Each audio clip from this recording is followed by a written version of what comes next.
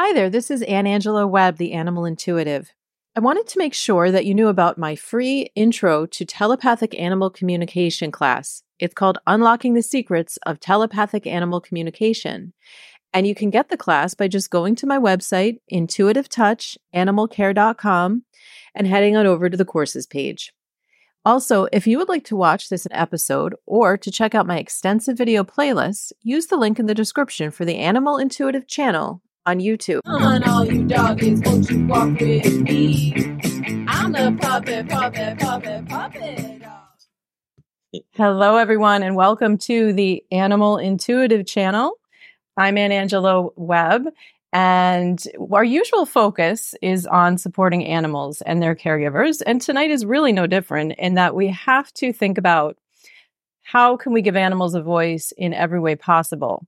So those of us who cherish the bond between humans and animals must recognize that understanding the root causes of violence towards both humans and animals is essential to figuring out ways to help prevent future violence and protect the innocent.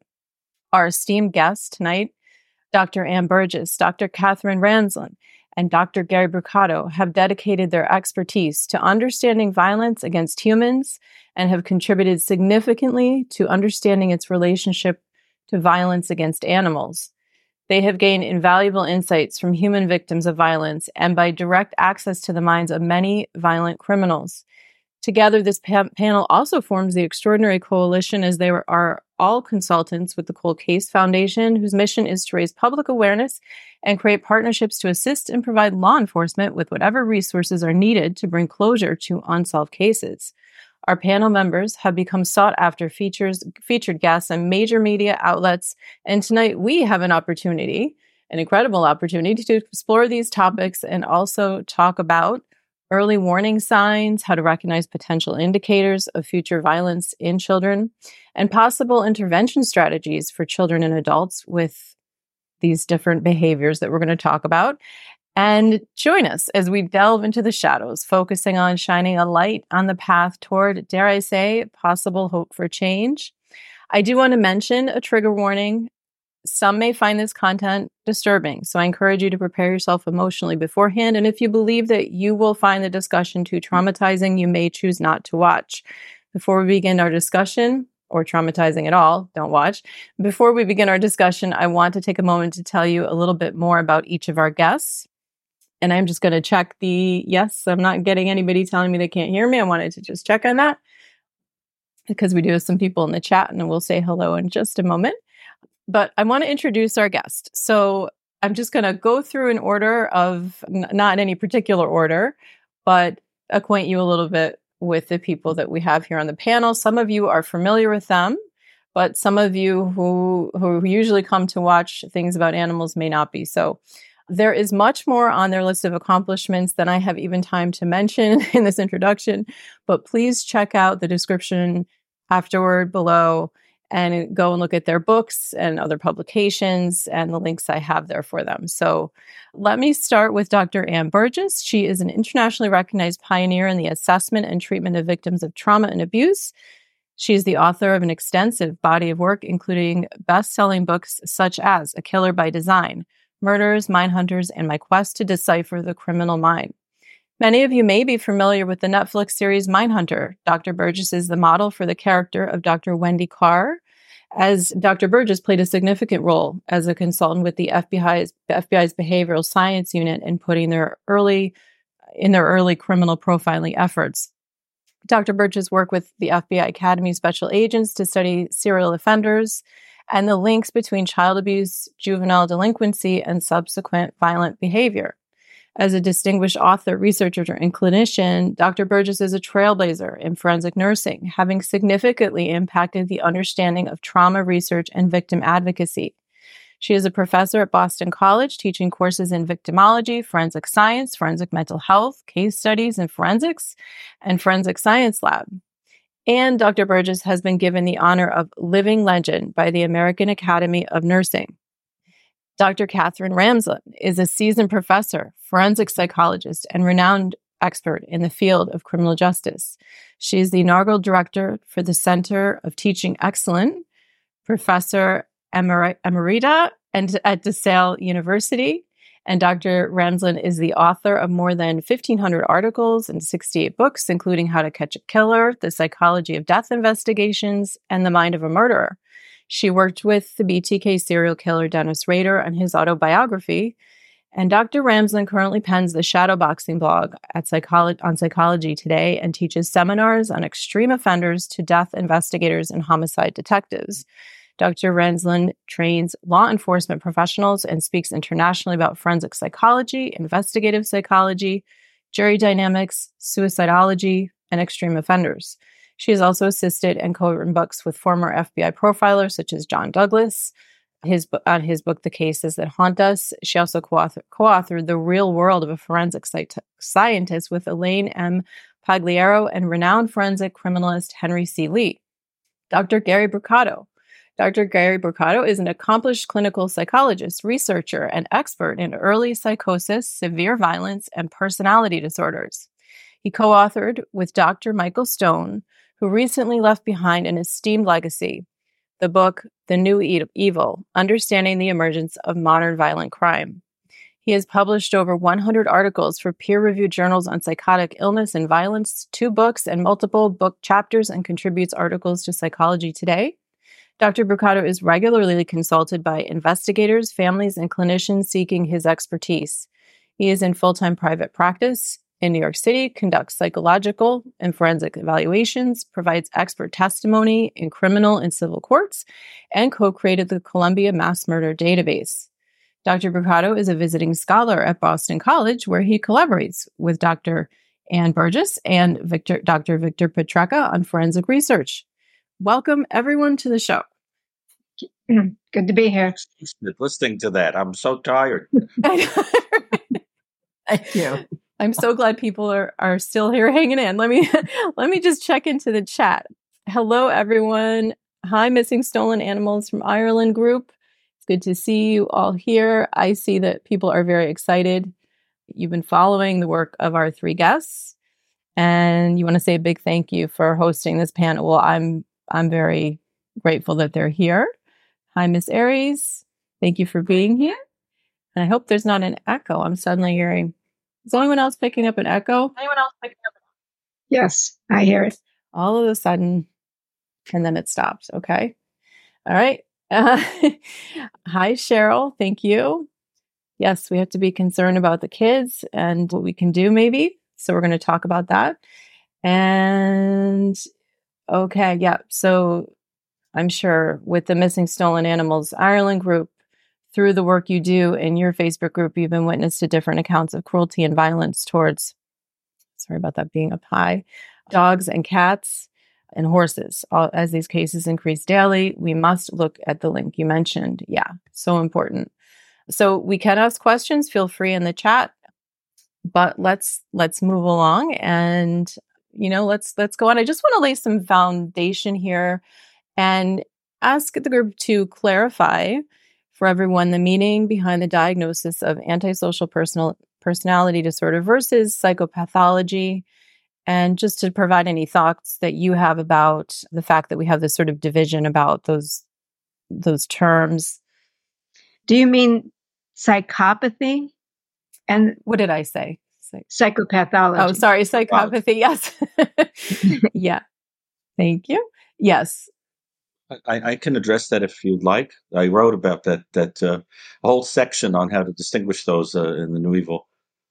So you want to understand that psychopathy, which is a constellation of personality traits that have to do with a kind of amorality, a tendency to be kind of bored and sensation-seeking, a glibness interpersonally, taking advantage of others without much remorse, being charming, etc., was described. I mean, historically, there are people who talked about these features, but it was really systematically described by Keckley in a book called The Mask of Sanity, and then described more fully by Robert Hare, who was a prominent Canadian psychologist, and he developed the famous checklist, the psychopathy checklist.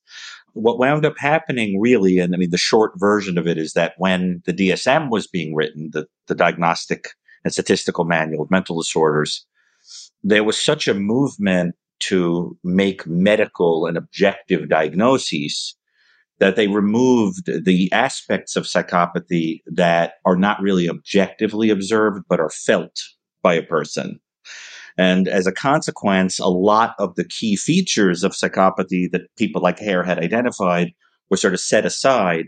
And you wind up with a somewhat watered down version of a condition, so that people who have antisocial personality disorder can run the gamut, right? From very high functioning, kind of politicians or lawyers or people like that, or people who are engaging in things like, knocking over the deli and holding, killing somebody who's a witness, etc., all the way up to the most extreme psychopaths who engage in torture repeatedly or murder. And it's a very problematic diagnosis for that reason, I think. So that I think when you look at the personality structures of these people, you want to envision a spectrum that kind of runs from narcissism through to varying degrees of psychopathy into ultimately sadism, which I think we're going to be touching on a lot in talking about animal abuse. I think it's really sadism that you start thinking about hurting animals. Okay. And so maybe just to start out, what are some identifiers that people might recognize if they just had someone in their life day to day, someone they worked with that might be somewhere on this scale or spectrum? How might you recognize, like, are there certain red flags that people could help identify them or make them stand out, even when they're not doing something, obviously sadistic or not at all? Is it? No, deceptive, manipulative, callous, without remorse, unmotivated cruelty, things like that. Breaking promises. Yep. Okay. And, what have you found in your work and in your studies? And, of course, kind of putting these questions out to anybody to answer in any, whoever wants to jump in. But what portion of those that might have antisocial personality disorder or whatever we want to say what estimate would you have those that would act out violently?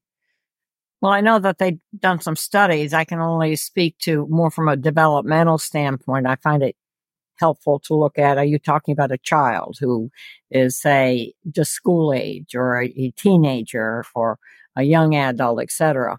And when does it start? I think that's kind of important to look at. And what is it? What is it that you're looking at, and where do you begin to get some complaints? I can think of a case that I'll tell you at the end which serial killer it was. But what would a parent do, say, who comes home every day after work and has these lovely fish in a fish tank and finds a few of them floating at the top of the water, and cleans it up? Then the next day it's the same thing. So again, that's a very simple kind of a example. When does somebody get concerned? And that isn't even looking at a cat or a dog or, the other kinds of things they can do, but just fish. Somebody's killing the fish. And how do you find out? And how do you investigate? And who do you go to? What should a parent do? Right. And that's definitely something we want to talk about. So, go ahead, Dr. Ricardo. I was just going to add that we want to remember that antisocial personality or psychopathy, whichever we're going to discuss, these are things that would really date all the way back to childhood. A personality disorder doesn't just erupt when a person is 18, right? It's going to be there a long time. And when we ask the question about predicting violence, you have to ask, what kind of violence? If you're talking about serial homicide, well, you can't do much better than to ask the people here. I mean, Anne, for example, was very instrumental in the project that helped to make household knowledge out of some of the childhood antecedents. And one of the key things we'll see is fantasy. A lot of these people are experimenters and are curious about living things. And we can start to see hurting animals, for example, out of a strange intellectual curiosity about what's inside of them or what happens to them when you hurt them. And then you get the type that's more interested in seeing it suffer. But the point is, and I think it would be really interesting to hear Anne and Catherine talk about this from some of their encounters, people who've done this, is, that there's a kind of projection onto other people or animals or both, feelings of having been made to feel humiliated or out of control or so forth. And then, so it's all about a kind of assertion of domination, control, manipulation that seems to have its roots in childhood. And then as a person ages and I guess goes through more stressors and gets older, we finally see this explosion and this escalation into acting out those fantasies. So that's like the pathway to that kind of violence. But then we see psychopathic people committing all kinds of other violence, but there isn't necessarily a serial killing component. That's why I think there's a very wide spectrum. And I mean, Catherine and Ann, I think you'd agree. I mean, we've seen the whole gamut of cruel behaviors. One final point I'll make is that it's very characteristic of people who are psychopathic to have what Hare called criminal versatility, which really means that you don't just hear about them doing one thing wrong. When you hear about somebody being a serial killer, you might find out that they were also writing bad checks, robbing banks, looking at illegal pornography, hitting a spat, etc. There's just a whole array because the amorality is so all encompassing. Yeah. And, in just doing research for this topic, I was looking at the Link Coalition has a really good list of sort of statistics. I'm not going to sit here and read all of them, but it does talk about 100% of sexual homicide offenders had a history of cruelty towards animals. 70% of all animal abusers have committed at least one other criminal offense, and almost 40% have committed violent crimes against people. But they talk a lot about witnessing violence in the home as children, and that being a major issue. So I know that, we're also kind of getting into the younger years version when we talk about maybe conduct disorder and what kids fall into that category and the callous unemotional traits. Maybe we could talk a little bit about that. What in detail? I know we touched on it, but what goes on? Where do things get crossed where it becomes, I've seen these things in my home. I've had trauma in my life. At what point does it cross over to I'm going to take this out on an animal? Well, the obvious one is that the animals, the more helpless creature in the home, and that maybe the kids have been abused. They have nowhere to turn. So the animal is the easy target and they take out their frustrations on the animal. That sometimes can happen. Or they are beginning to have fantasies. They're not sure about where to go with it. And they know the animal's not going to talk. So if the witness survives, the witness isn't going to say anything to anybody. So it's fairly easy for them to turn to the animal to do that. Or they're doing experiments on the animal, like Dennis Rader would. He liked bondage. He would tie up dogs to watch them struggle. He didn't think that was abusive. He didn't think he was doing anything to them that was negative, but he wanted to see their terror because it made him feel more powerful. Yeah. Well, the Iceman did that with cats, if I remember. He tie their tails together and then see what they would do. So that the ability to orchestrate, if you will, their own little sadistic scenario and they get a lot of pleasure out of that. I think that's the point I think you're trying to ask us about, and is the when does it become a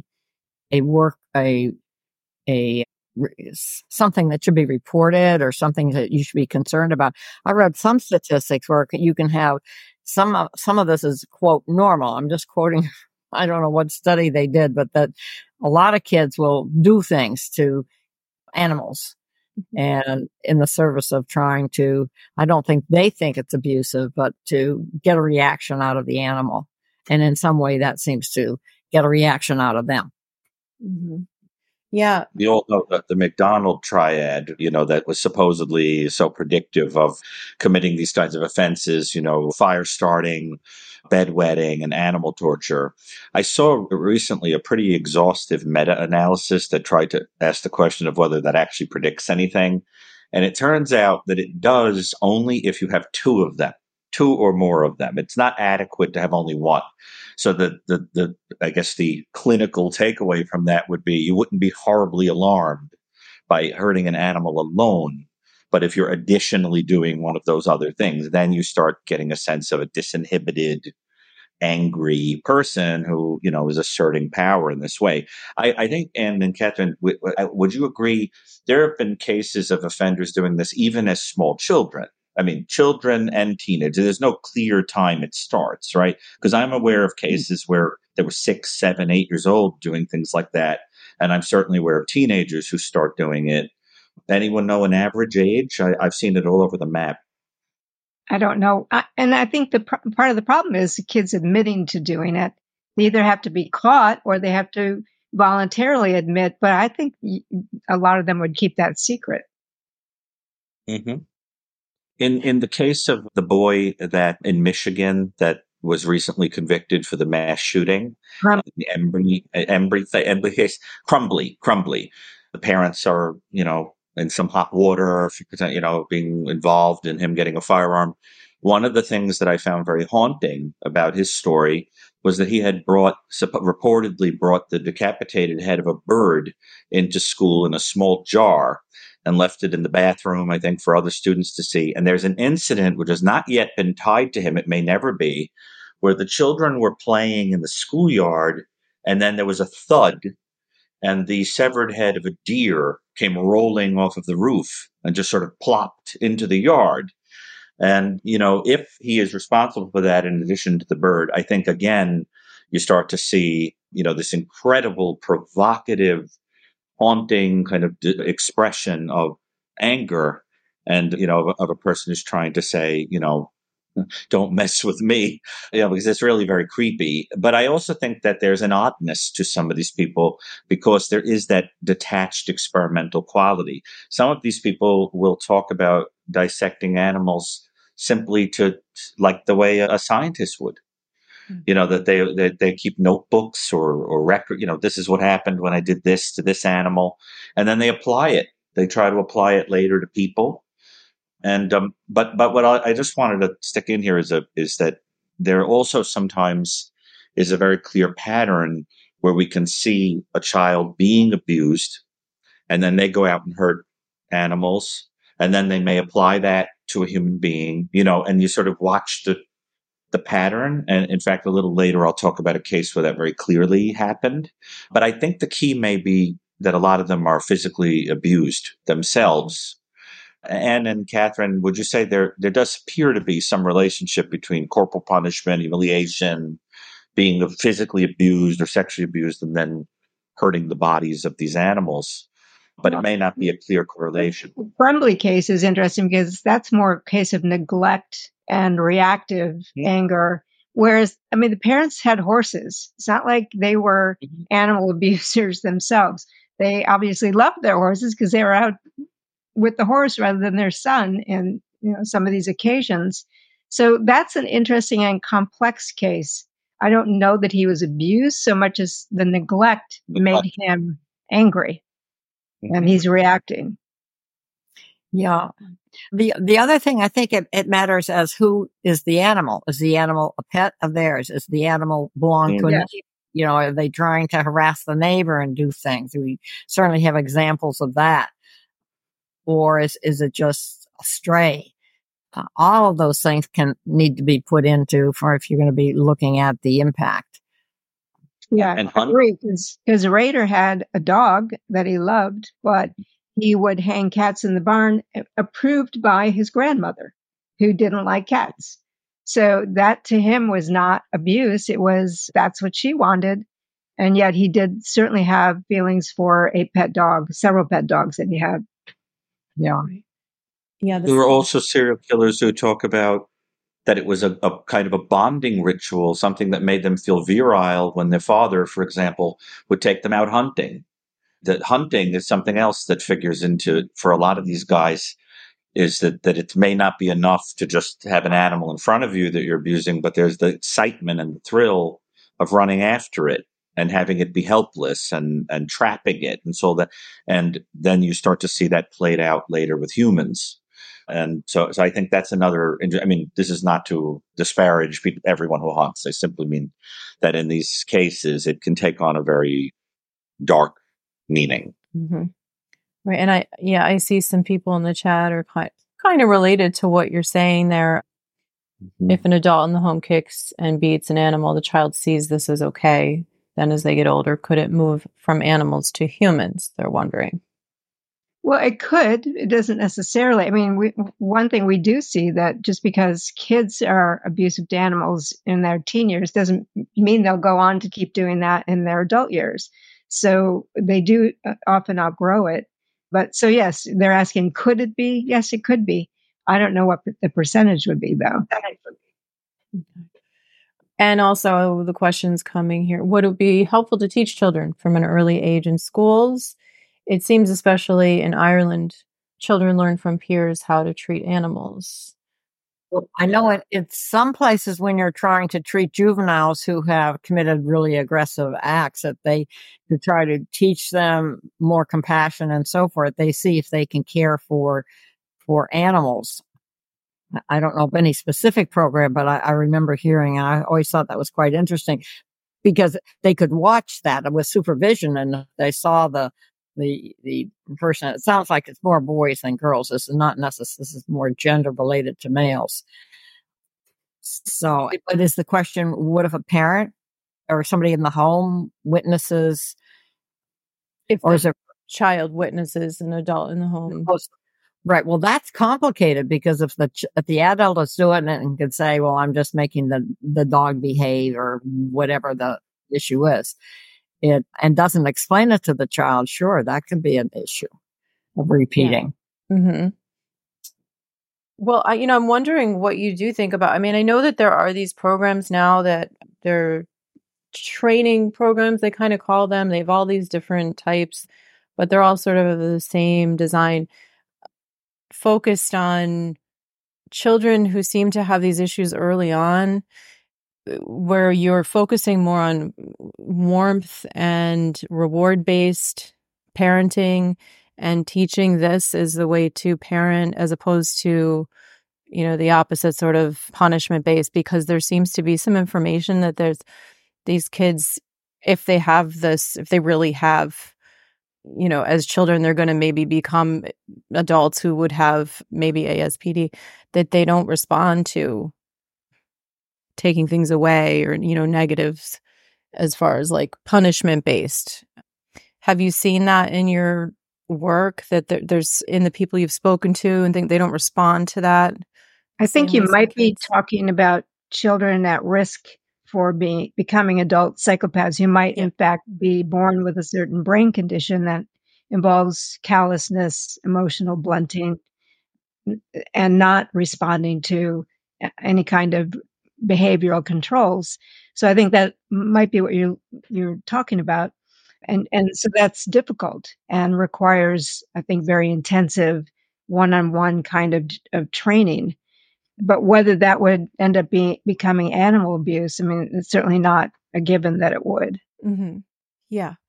Yeah. I'm wondering, from the individuals that any of you have spoken to, does that kind of ring a bell from what they've talked about, like just not really getting punishment based? And I don't mean punishment even necessarily like hitting and things like that, but, non-reward based responses to things that these kids have done wrong, or instead of it being like a positive, like, oh, you get rewards for doing good, instead they're getting in trouble for doing. Sorry, I'm going to echo again for some reason. I don't know why, but does that ring a bell from the individuals that you've spoken to, that it just didn't work for them? It didn't. Well, I've had some experience where a teacher will get concerned about a child's behavior in the classroom and will want to have some kind of consultation on it. That's one way. I don't know what you're talking about. But Well, I mean, more like it seems like there seems to be some indication that kids who maybe are showing signs that maybe down the line as adults they would be growing up to have what would be called antisocial personality disorder. It's kids with maybe they're being diagnosed with conduct disorder, for instance, that they respond best to reward based and they kind of don't get the traditional form of like, for some reason the word's slipping my mind, not negative, but when you Enforcement to negative like Punishment.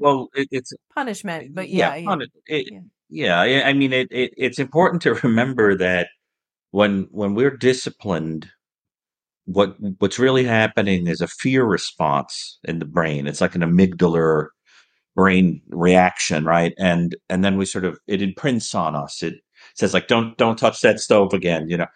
And those of us who, you know, if you have a kind of functioning conscience or morality, moral compass, you might also learn by empathy and kind of seeing that you've or compassion or had an effect on another person that hurt them. But imagine an individual that doesn't really have an appropriate fear reaction, and that same blunted emotional aspect makes it difficult for them to feel guilt or empathy or compassion for another person. How would a person like that learn? Well, they would learn basically from a totally transactional relationship with somebody where if you want this, this is what you're going to do. If you don't want this to happen, this is what you're going to do. And you see that I've seen it more in interventions that are designed for offenders, where it's like, how do we get them to behave in a prison setting? And, you know, and, you know, even in psychotherapy, for example, when it's utilized in that setting, one of the things you learn is that they learn to mimic the compassionate insights that the therapist teaches them, and then to use them transactionally to get what they want, like to sort of act kind to get privileges or to seem like you've gotten healthier or gained insight. And so I think it becomes very transactional because it's just not going to be about fear. And you know that's the whole thing. In fact, for some of these guys, getting in trouble and chaos and so forth can actually be the closest they come to getting really excited.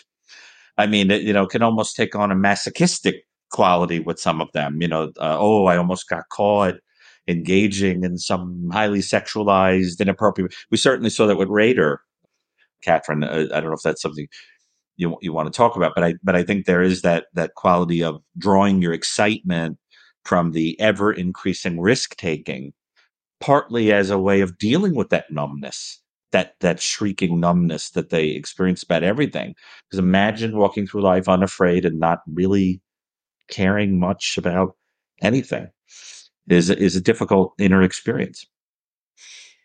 Yeah.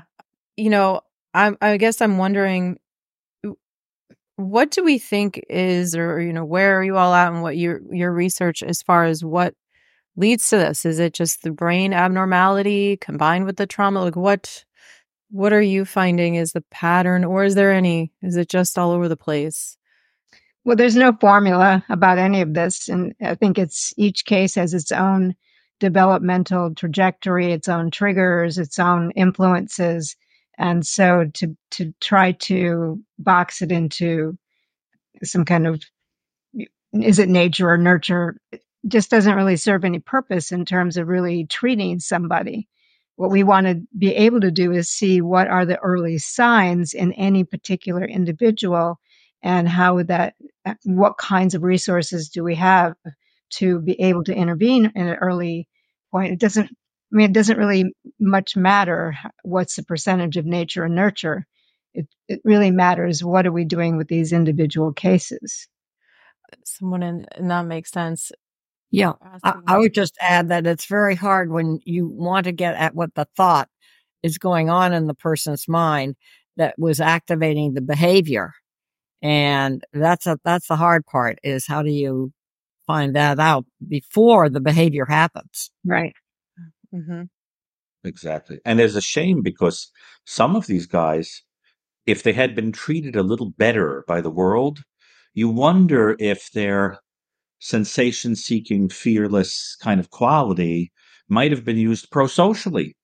This might have been the kind of person who would, hurl themselves on a grenade to save a platoon, as opposed to somebody that needs to go out and level the playing field because, people have hurt them. In fact, all across history, people with psychopathic traits have been leaders and people that have been very sexy and attractive and powerful and all that.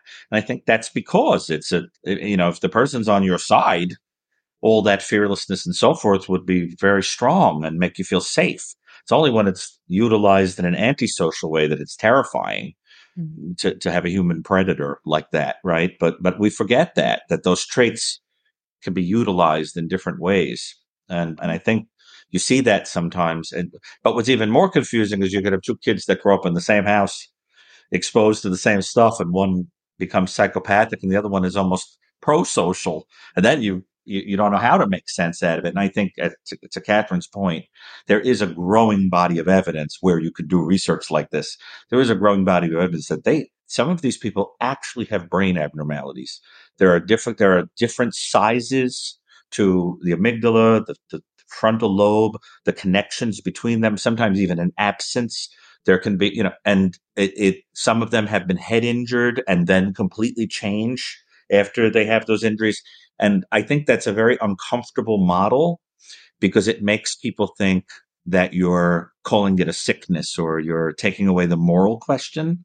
But I think when we start applying that kind of stuff, we miss the point that these are not mystical people or they're not walking around like the devil in red tights. They're within the realm of what could happen to a human.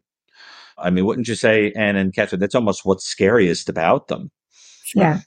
Yes. Yeah, and we have some people in the chat. I think you're asking about if there's an animal abuse registry in their states. I think actually they have in different states.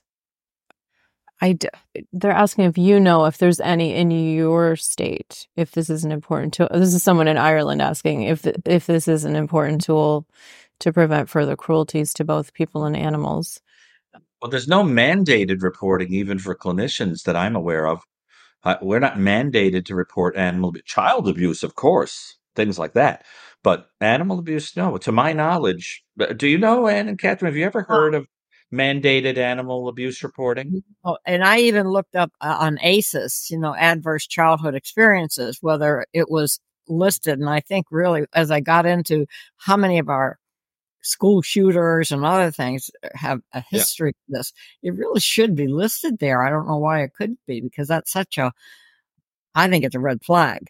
But I don't know of anything, certainly not mandated that I know of, unless wait a minute, I guess they have some on, you can't do some fights, rooster fights or something. You can't, what is that one?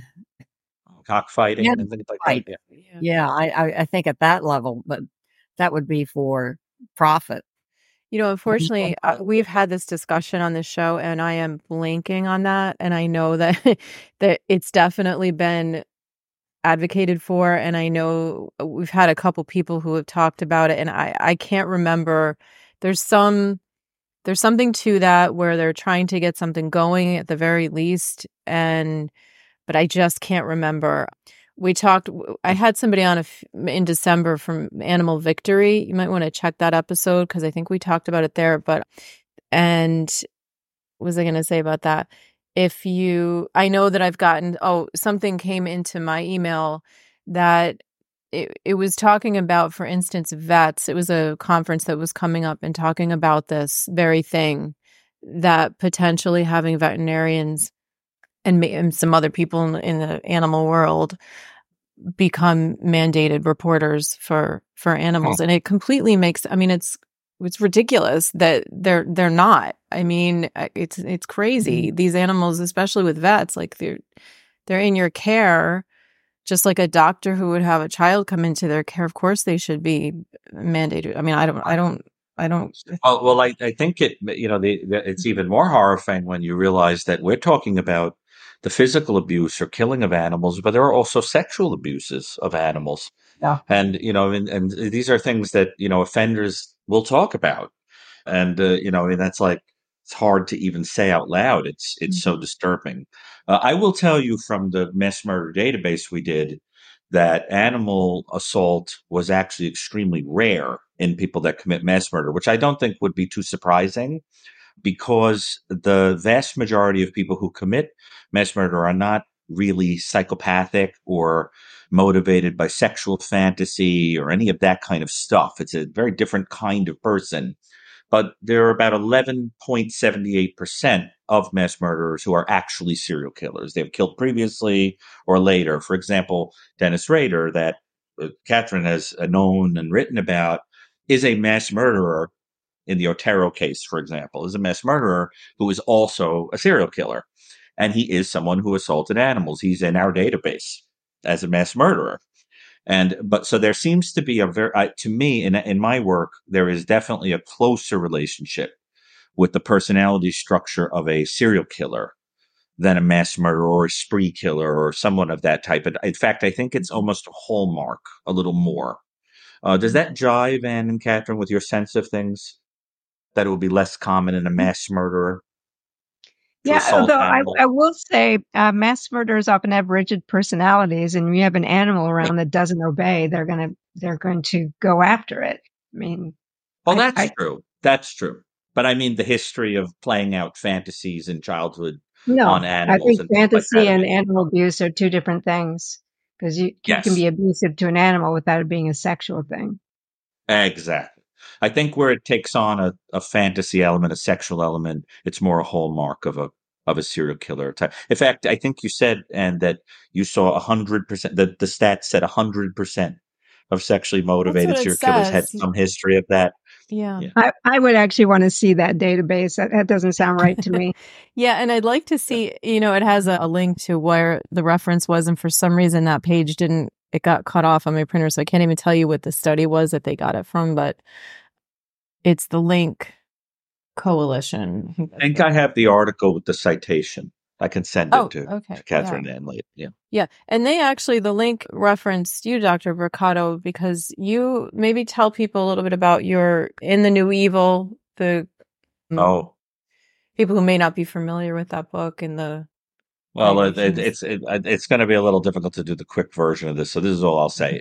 Michael Stone, my mentor, had, I think, pretty famously created a gradation for how shocking and excessive and cruel acts were. And so he conceptualized evil, a word that is commonly used when people see these acts, not so much in a religious way, but as a term having to do with the excess and the way we react emotionally to the act. And so he had the sense that if we used people's reaction to it as a kind of a guideline, you can see that some acts are certainly worse than others. Killing someone out of jealousy is certainly lower on the scale than repeatedly torturing people and killing them, that kind of thing. And so I think what the link talked about in the article they did was simply that they were pleased that when I edited for the New Evil, I did an edit of Michael's scale. We built it up. I talked to him about including animal abuses as shockingly cruel acts that should be included in category 16, or if there's a sexual kind of torture of animals, to include it in 17, which in Michael's scale was just about excessively cruel acts or sexualized acts against humans. And they were really very happy about that because they thought that, obviously it shed a light on how a lot of these people can demonstrate cruelty like that. And so that's what it's about. Okay. Yeah, definitely. It's great that that was included. And I have some questions here. Do you think, Paul Gabius, do you think that lack of morality can be an innate condition based on a myriad of developmental factors? Complex. We would win the Nobel Prize if we had the answer to that one. Yeah, Too broad for me. yeah, it's too broad. And also asking, how does your experience with these criminals affect your view of capital punishment? Kind of a different, little off topic, but if you'd like to answer, you don't have to. Yeah, if you don't I want to, prefer not to talk you about don't that. have to. Yeah. And also, okay, yeah. So you're campaigning for an all island animal cruelty registry in Ireland. Yeah, I would. Oh, well, I think I that's think that's a great idea. Yeah. reasonable. Yeah, Yeah. sure.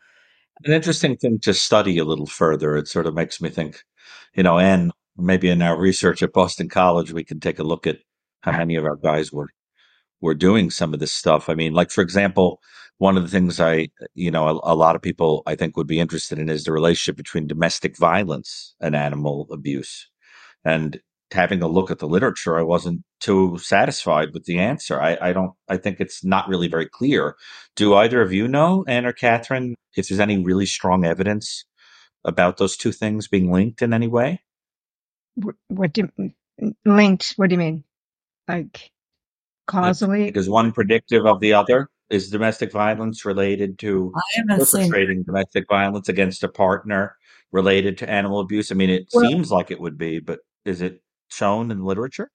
I mean, the literature I've seen shows that if there's domestic abuse in the home, there's a higher likelihood of kids potentially abusing animals because of the role model aspect to it and the instability of the home, the emotionality of the home. But in terms of, I don't, do you mean like somebody who's being abused, like the wife or husband is now going to turn that on the animal? That's I don't one know any thing. literature like that. Yeah. Yeah, I think it's a little weak what we know about it in those areas. What do you think, Ann?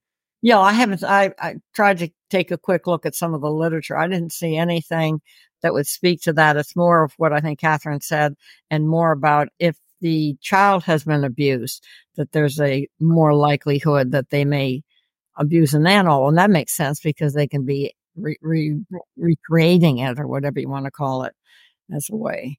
But I do think that I was rather interested in how many of just a list. What I just Googled in animal abuse and serial and murders or something like that. A lot came up. The one that was most outstanding is an international case. It was the Anders Behring Breivik over in, where is that? Over in Norway. Norway. He Norway. he would torment rats and put bumblebees in water so he could watch them drown. And neighbors had made it clear to keep their children had to stay away from him. Just don't come anywhere near him. And I think what that speaks to is that he would watch them die, even these bumblebees, I guess, and that the neighbors knew about it, the kids knew about it. So that's a pretty clear example, I think, of someone who probably over time.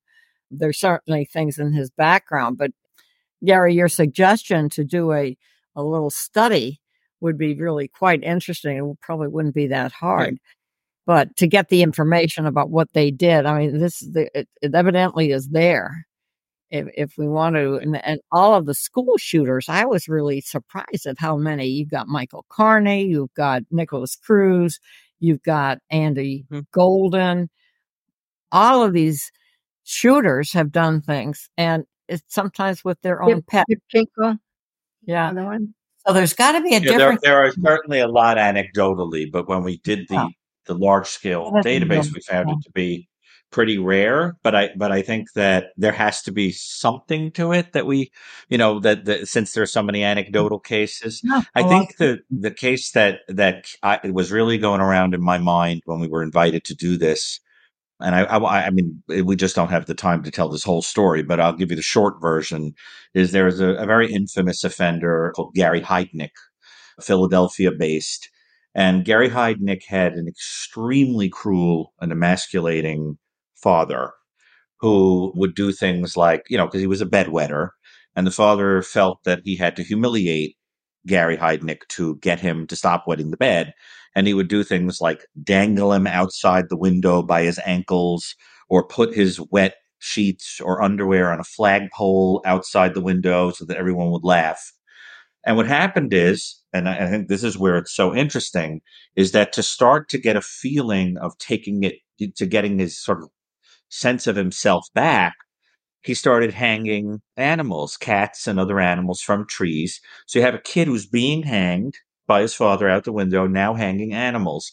And then what happens with him, long story short, is that he, after a whole series of separations from women that he had been involved with and children he had sired, he gets this $1 million idea, he thinks, that he's going to create a hole in the basement, a pit in the basement of his home, and he's going to get intellectually disabled women from a home that are going to live in the pit by force and sire him a line of children who are totally devoted to him for life. So now he can't lose anyone anymore, right? And he winds up torturing one of the women to death by hanging her up, hanging just like that. And then when he's ultimately caught, he tries to hang himself in prison, in jail. That he tried to commit suicide by hanging himself.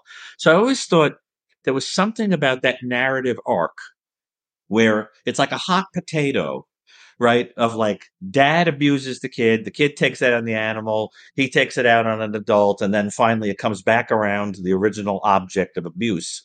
And I think that's just a beautiful illustration of where the animal torment, the animal torture just is an enormous signifier. And think about if somebody had said to him, what's the meaning of doing this? What are you trying to say? That's what always bothers me about these narratives about these guys is where was the person who came in and said, why are you doing that? I think we saw that with Jeffrey Dahmer's dad when he was shocked to find things like Jeffrey Dahmer putting a crow in a box until he no longer hears the squawk because it's died in the box, or things like that. I mean, at some point, the father gets horrified and kind of talks to him about it. But that's the piece that has always bugged me. And the intervention by someone who says, and Catherine, haven't you seen that to be missing in a lot of these narratives? I mean, someone asking, what is this about? Why are you doing this? And Well, you want to go? Yeah, I'd agree. You certainly would want to. Now, whether they ask it and it just doesn't get reported, I don't know. But I mean, such a logical statement. Do you think Yeah. it's possible? Oh, I'm sorry. Go ahead. No, it's just that maybe the point is that no one cared. Well, I don't know if that's true, and I do think that in many instances they're trying to minimize the malignancy. They're trying to make it benign because they don't want to face what it means, not just for the kid, for the child, but for the whole family. But what kind of stain is it on them as parents? So they tend to think it's a passing phase that they'll get over, or they turn away from it and just not think about the impact of it and how significant it is. I think you're going to see that more. And I think Jeffrey Dahmer's father's entire book was all about that. And he admits it. He kept minimizing things because he did not want to see what they meant. And for some reason, Dr. Ransom, you went a little blurry. I'm not sure why, but I don't know if it's when you pull away, you might be trying to focus on you. But this might be two things. My husband did just post here. Thank you, husband. Some lawmakers in the state of New Jersey are trying to create a platform for businesses and organizations to easily identify animal abusers through an online animal abuse registry. And he also texted me, in 2014, the New York City Council passed the Animal Abuse Registration Act. This act requires any adult convicted of an animal abuse crime after October 2nd, 2014, and residing in New York City to contact the health department. They have to be added to the registry. They're prohibited from owning, possessing, residing with, having custody of, or intentionally engaging in any physical contact with an animal. The registration period lasts for 5 years after sentencing, or if incarcerated, for 5 years after release from incarceration, which is kind of concerning, the short term of that. But there is BARC. I had somebody from BARC on the show maybe it was this summer, I'm not even sure, but that's a program for adults who have committed certain types of neglect would be one, not so much like severe animal abuse, but it is a program they can go through. And there does seem to be some effect for some of these people, but they may not be hardcore, offenders. And can therapists really talk people out of doing these things? Does treatment work? So that's the big question here. I know Dr. Ransel has to jump off in a couple minutes, but that is the big question. Does treatment work? We've kind of touched on that, but what do you all think? Are you seeing hope in some of the literature at all? Or thoughts? Well, since I'm blurred out, I'm not going to answer because I'm not a clinician myself. So I can't tell I don't know you. what happened. Where you were fine, and then I don't know. Nothing happened to my camera. I'm not sure. That's so strange. Yeah. I haven't I seen think any if you just studies turn on it that. off and on again quickly, it'll I know, but debar. I'm actually about Just to delete go. anyway. So Yeah, yeah. Thank you. so I I'm think sorry, this Ann. this might be a good point for me to take my leave and allow the other two to You're answer literally that phasing out, probably. You just I Hey, think being the camera's telling me here. it's time for me to go. So, Okay. Thank you so well, it all won't be right. the same I without you, know. Kath. All Thank right. Thank you. you. No. Oh no, our view will change. Oh boy. Okay. So, Ann, you were about to say something? I Ann, was. Bird, yeah, What, yeah. what was I Dr. Ann, saying? yeah. Yeah, I was going to get into. I really was intrigued and with this assignment of trying to get into some of the literature and see, and was surprised at how many and it you don't know where they're getting their information about what some of these adolescent school shooters have done, but anytime that it has some example and some description, I think is wonderful. Here's Nicholas Cruz. Now he's fairly recent. Back in he did the Parkland, Florida shooting in 2018, and it was known that he did in elementary school. Now that's when what? That's when you're in what, fourth, fifth grade. He began shooting squirrels and chickens as a teenager, killed frogs, tried to maim a neighbor's baby potbelly pigs, and tried to crush animals trapped in rabbit holes. Now that made me think of Ed Kemper, one of the serial killers who had, before he shot and killed his grandparents, they had given him a gun to go out and shoot little animals. So where do you draw the line if this is, something that's done? This is Montana or upper California where it would be, but the grandmother would always admonish him for killing certain ones. And she would say, don't kill she didn't like him killing the birds, I think, and that it was okay if they killed a squirrel or something like that. Mm. But is that practice? I mean, I don't know whether, Gary, you've seen that in any of your, but it's really intriguing of where do you draw the line? And once you think they have crossed that line, how to intervene. I think that's what, Anne, you're trying to get at, and maybe some of your viewers of when should you be concerned, and if you are concerned, what would you do, and who do we have that can do it? I mean, how many of us know a therapist that has really in any way specialized with this? I don't know anyone that specialized with it, but I know that certainly therapists have been confronted with it. Yeah. I've certainly had, over the years, I have had cases of people who tell me that they had been fantasizing about doing aggressive things, but that it helped that someone was kind to them. That on that particular day when they were ready to snap, somebody said hi to them or whatever, and it is very easy, especially when we conceptualize all these people as monstrous psychopaths, that they're kind of human with aberrations or a kind of amorality that isn't black and white, right? They can have friends and family and jobs and so forth and be a serial killer part of the time. And that's what's so horrifying about it, is that fragmentation, right? And so some of these people will say, it actually, it mattered to me that somebody was nice to me, and there have even been cases, for example, in mass shooters that I looked at in the database, where they would spare the people who had been kind to them almost as a reward. So you go around shooting and then like you skip over the one person who was nice to you, that kind of thing, right? And so that I think it's very difficult for us to understand the importance of stable relationships for these people.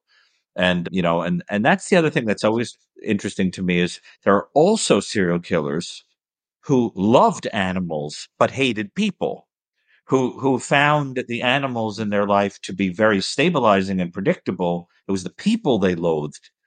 And that's another interesting thing. I mean, I also want to make the point before it goes out of my head and I don't get to say it on this talk, is that I resent when people call very violent people animals, when they say, "Oh, don't he like was that just an either. animal." I don't really like that. I make that point on like the first page of the new evil. I don't care for it because, as Dostoevsky famously said, that even if a tiger could, nail a person up by his ears, he wouldn't. Only humans have that inventive cruelty. Yeah. And because it's all about symbolism and leveling the playing field and all that stuff. For animals, killing is a purely practical matter. And so that I think that comparison is an insult to some of these beautiful creatures, I you know, agree. That's and real too. so I think we have to be careful about that. But Anne, haven't you seen some that where the animals are actually a stabilizing force for them? They love animals. Absolutely. Absolutely. I couldn't agree with you more. In fact, one of the things you want to do with, especially with children who have perhaps been abused or neglected or whatever, is to give them a pet to have to care for, because the pet, if they're good to them, is going to respond. And so it can be a very positive healing kind of a situation. So animals are very, very important in our lives and in people's lives. So There is a program There's a called stable Green Chimneys relationship is that the key. The stable relationship is what so many of these people are missing. That's the absolutely. whole idea. So that it's this thing that, you know, it just will never not love you, right? Like, for example, right now, a very hot case in the news, of course, is the Idaho murders. Ann and I have had a lot to say about those Idaho murders. And one of the questions that gets asked is, why was Kaylee's dog spared? Mm-hmm. Yeah. Right. And I can't help but wonder if it's because, and this is, of course, this person is innocent to proven guilty, but I can't help but wonder if it's because a person who was so daunted by the unpredictability of relationships and people had a different attitude about animals. Remember, he was a vegan. Yeah. I mean, I always wondered maybe animals were predictable to him and he could love them. I don't know, but it's interesting to think Yeah. about that the dog was spared, especially because it probably would have been pawing and barking in the middle of the murders, Right. and it was left. So that's really interesting, you know? Well, I've done a murder case where the animal, the dog, was found locked in a bedroom.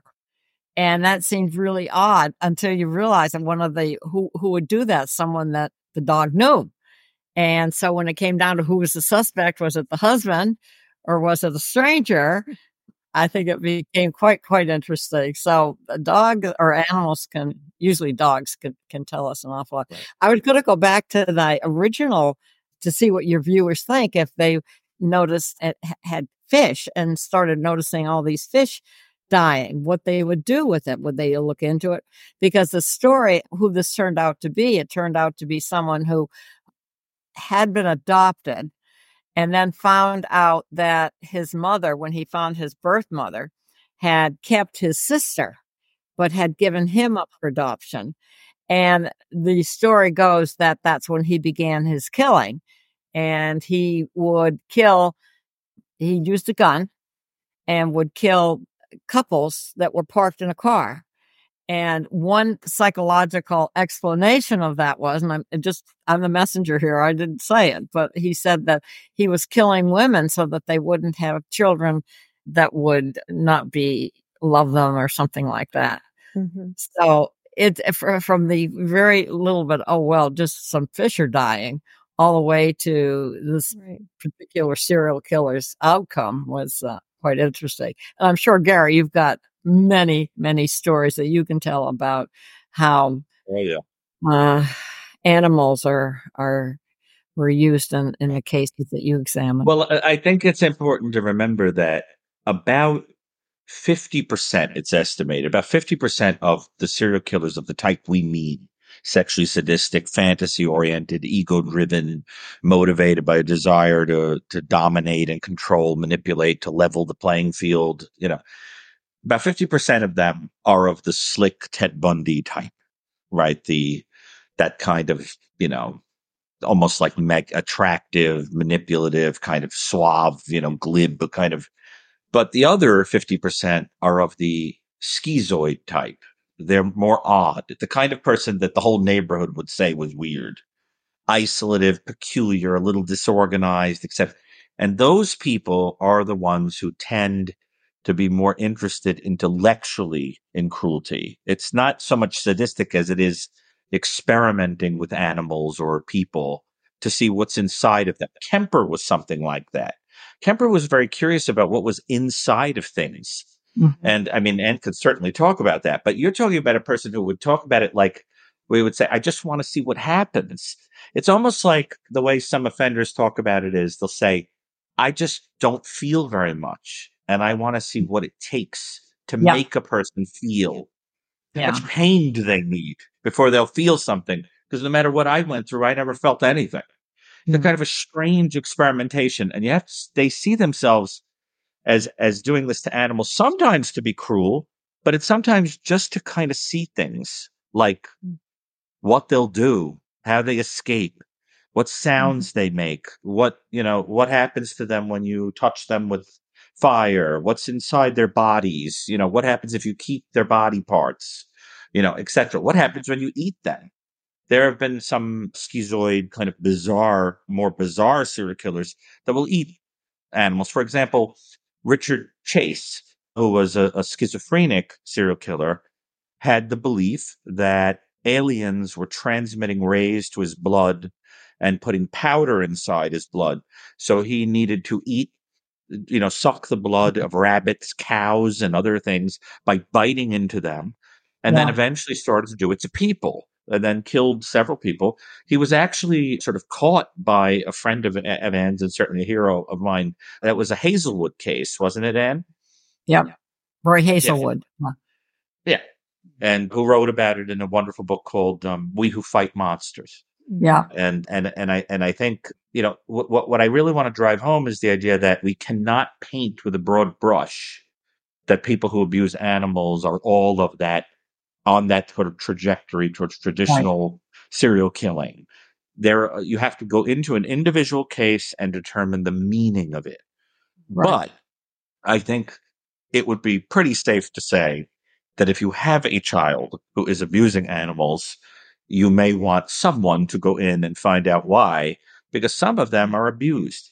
I recently had to look at a case, and there'll be no identifying information, and I'm going to change this slightly. But I was asked about a case that had happened some time ago of someone who had put an object inside of a dog, rectally inside of a dog. And when the person was questioned, they admitted that that had happened to them in childhood, that they had been a victim of parental abuse. And it was a way of sort of, they knew, they experimented with that kind of a thing, but they weren't violent. They were abused. And I think, again, I cannot emphasize enough how important it is for someone to just ask what this behavior is about. I mean, somebody had to find the hanging animals at the Heidnik yard, and people saw that the father was abusing him. So, and what you say, it's like a failure of. And it's a very simple question you can say is, what are you thinking when you do that? Or what does that mean? I think that is just a basic kind of, or draw a picture. If they're not terribly verbal and they're very young, see what they can draw for pictures. I see that one of these, Luke Woodham, now he was out of Mississippi and he kept a journal. Now that journal, I would be very important to look at and to see. And in the journal, he evidently said that he had beaten his dog Sparkle with a club, doused her with lighter fluid, and set her on fire and threw her in a pond. Now that's very specific, Very specific. I wonder. I'm just Sounds like thinking, practice in for eventually playing that out with a person. Michael Stone and a lot of other people always thought that cats were a favored animal victim for serial killers because of their resemblance to females. Michael Stone always thought that the face of a cat was very feminine, and that as a consequence, they were a common object of hostility. It's an interesting idea. It's an old idea, but it's interesting because I think one of the questions I cannot get an answer on from the literature, and anyone who knows me knows this is like a Dr. Mercado question. It bothers me. I don't know the answer. Is I don't know statistically what the most common animals are that are tortured by serial killers. I can't answer that. So I want to know. And, but it certainly looks like it's the typical animals that would be kept in a house. But cats, dogs, rabbits, I would think things like that. But it would be interesting to see. Yeah. If like Dahmer certainly went beyond and was skinning coyote, things like that, dogs, and other kind of animals, things that you could get out in the wild. Or he would keep the skulls that he found in the wilderness and sort of display Yeah. them. But I think it's an interesting question, and maybe we'll be the people to study it. Do you think that maybe to some extent it's just because of availability and like not getting caught, or just because of how easy it is, it might actually be insects and bugs they find outside and things like that could be maybe Yes, right. That's a good point. but you do hear a lot Yeah. about Like using a cats. magnifying glass, to burn Yeah. them with a Yeah. magnifying glass. But a lot of kids do things like that. It makes Yeah. them feel powerful. See that, and that's I was going to ask you, two things. One, you mentioned, if someone would have just asked. This might be a little controversial, but there's some studies, right, that show that this is potentially hereditary. There's some genetics possibly going on, and with these callous, unemotional traits, and maybe that puts them at risk of not having anybody ask because maybe possibly the parent might not be, if they're callous and unemotional themselves, they're not reacting to these things the way that maybe others would. That How do we know if it's genetic or if it's just that the personality traits of the people that you're exposed to cause you to sort of mimic what you're seeing around you? I don't know if it's necessarily genetic or just picked up, monkey see, monkey do kind of a thing. But I mean, wouldn't you say, and we wouldn't be able to tell the etiology of it from something like that? Yeah. I think, trying to get into etiology is way, way far down the road to any of this. You haven't even gotten basic statistics. I think some of Dr. Picado's questions need to be answered first, and then you can come up with Yeah. hypotheses. Right. do you But I think was horrified by, go ahead, Anne, please. well, no, I was just curious. Do you think that there's any other behaviors, peripheral behaviors, not animal abuse? Like what kinds of things would people maybe, if they were really looking out, and this might not even be family members, it might be teachers, whatever, that might indicate that there's a problem in this kind of realm? Red flags. It's a great question for Anne, and about antecedents to Yeah. violence beyond animal abuse. I mean, there's a Yeah. number of them. Right. Well, I think anything that shows negative, harmful, painful kinds of even verbally statements, how are people talked about or treated or something would certainly be something that you might want to follow up on. And, I really do think that a famous psychiatrist once said, who knows their children best? And I think mothers do. And mothers maybe know more than they will ever tell, but there's got to be some way of helping mothers to talk about their concerns about their children. And that might be one way. Mothers group or something like that. There's certainly got to be. I would love to have talked on some of our serial killers with the mothers of them. We talked with a few of them, but Oh yeah. it would be very revealing, I think. Look at how many killed their mother. I mean, that's the other really scary thing. We just did a study of elder Indians where sons and grandsons had killed their grandmother. So something goes way back. Do you, Well, I think violent pornography, I think, is very important to look for. I have found that in adolescents who are budding serial offenders, one of the first telltale signs is that fantasy drives them to look for visual depictions of people being abused, so forth. For example, in the Rex Heuermann case, the accused Gilgo Beach killer, his search history contained things like children that had been beaten. There was sort of violent pornography, sexual assault, women, girls crying, being sexually all mixed up, right? Imagine bouncing back and forth between looking at pornography and images of people being beaten or crying. I mean, so that I think what you want to look for is signs that the fantasy life is demonstrating a fusion between violence and sex, that's an outlet expression of violence. Because what I think is, my sense is that before the discovery of sex as that outlet, animals are a pretty common one. It's almost as if like you realize you could go out and do it to women, or if you're a male offender, because they tend to be heterosexual offenders targeting females, although there are certainly homosexual serial killers that target men. Virtually no women, or very few. You could count on a couple of hands who commit sexual homicide repetitively. But it does seem that there's this kind of process of needing more and more cruelty, more and more of a thrill, and the wide scale availability of violent pornography is a very dangerous. It's a very dangerous thing. It gets very addictive, and then it gets boring because you've seen it all, and then you need something more horrifying and more horrifying, just like what would happen with a drug, which is not enough for you anymore. And this is what I'm just writing about it with Anne, for a book we're doing on escalation. And I think that process of escalation is often about that, of needing more and more of a thrill. And wouldn't you say that offenders talk to you about that? Yes, they do. When you, They're aware of it. There's no secret to them. Yeah, I agree. It does look like there's a study that, I don't know, my husband is texting me instead of putting in the chat, but this is in one study of indispensable. Anyway, Like indispensable, everywhere at the same time. Keep up with him there, Anne. In one survey, 71% of domestic violent victims reported their abuser also targeted pets.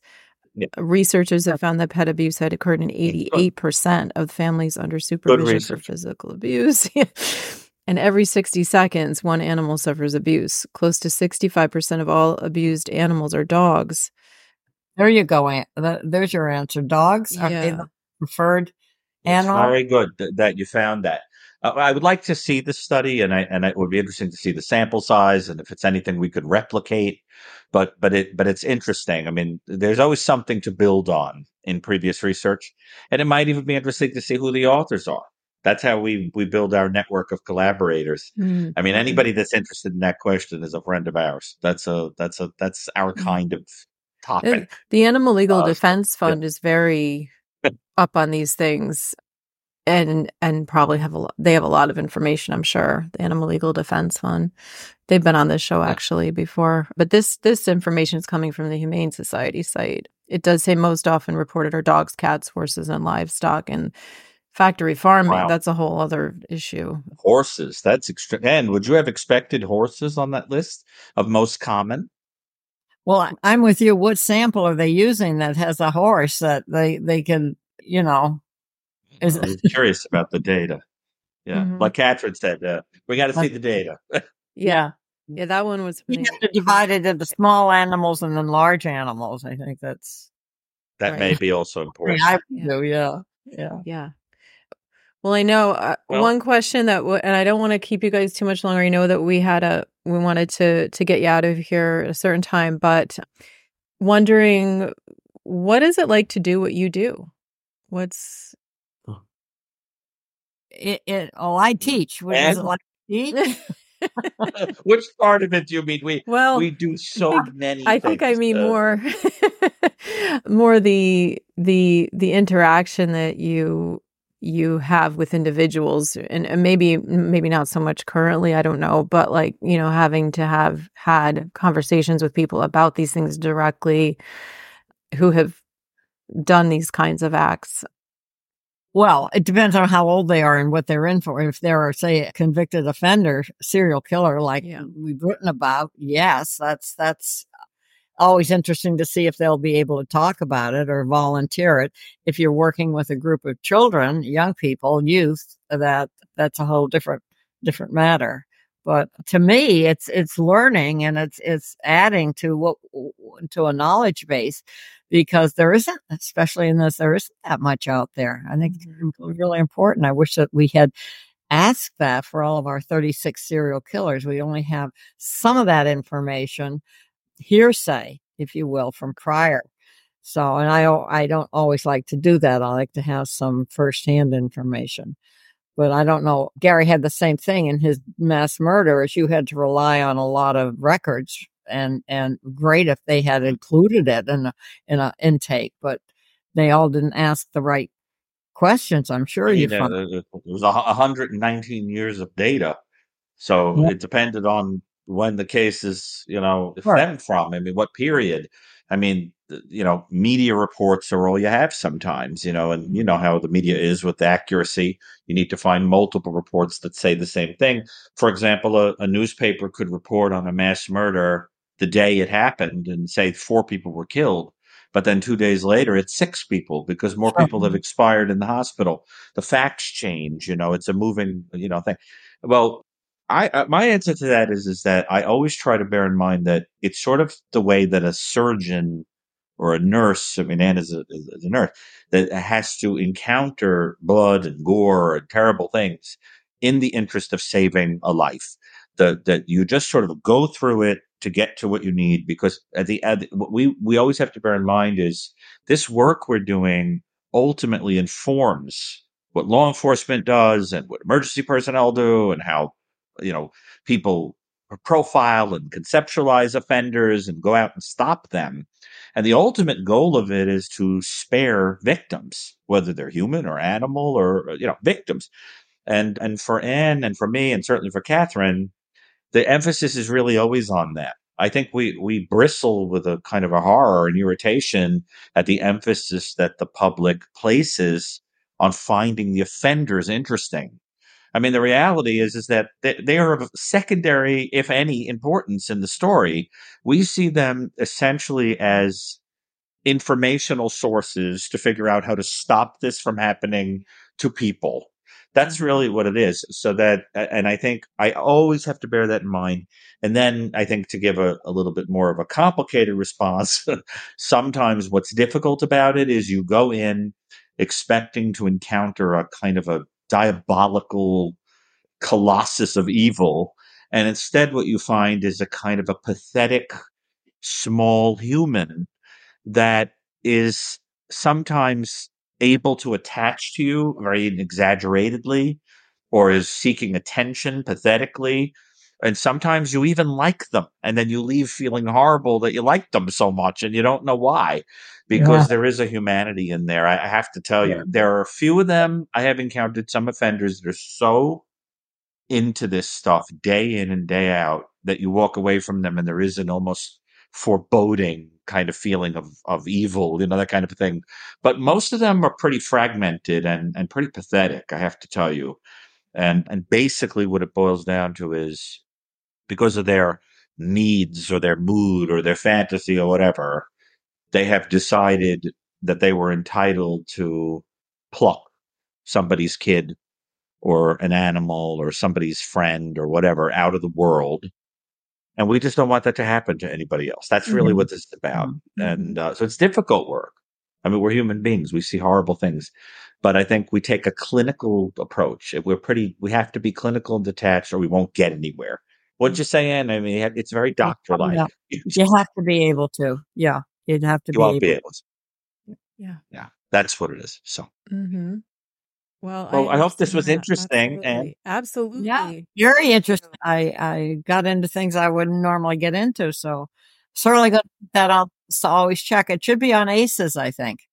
Wonderful. We really appreciate everyone in the chat is just saying how much they appreciate you talking about this. And I think it is a conversation that's important. And like we talked about, the registry, things like that. We need to do more for animals and protecting them, but getting to the root of this is so important. And I really want to thank you, first of all, for being here. And also maybe just to end on a fun note, what's your favorite animal? Oh, dogs are my favorite. Yeah. Gary, yours. I have a soft spot for a number of animals. I've always been a very big lover of elephants. I'm Oh, crazy about oh. elephants. I'm a very big lover of any large cat, Mhm. especially, panthers and jaguars and Oh, yeah. lions and so forth, the tigers especially. Yeah. And I have a real soft spot for whales. I love them.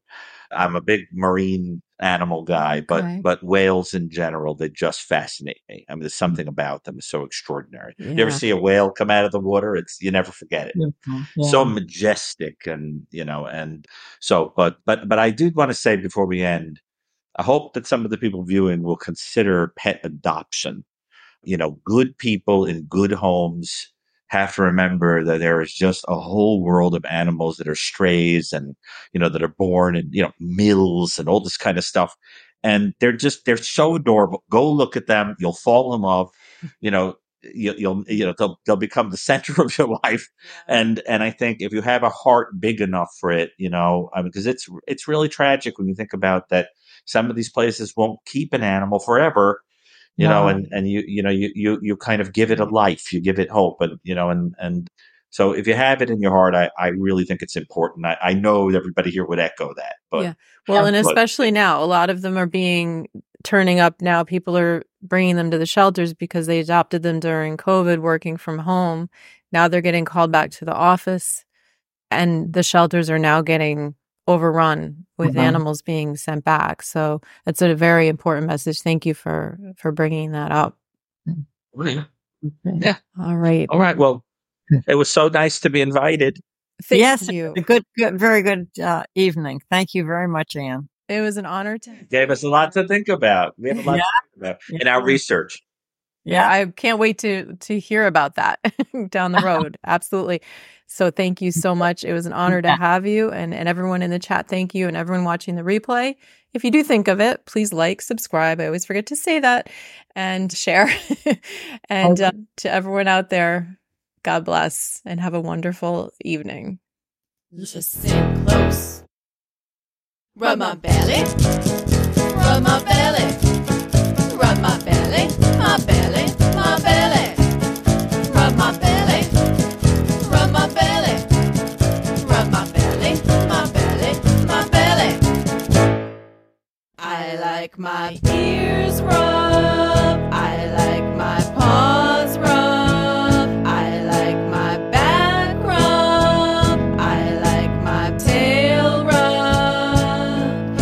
I like to relax. A massage and some snacks. It's my favorite thing to do.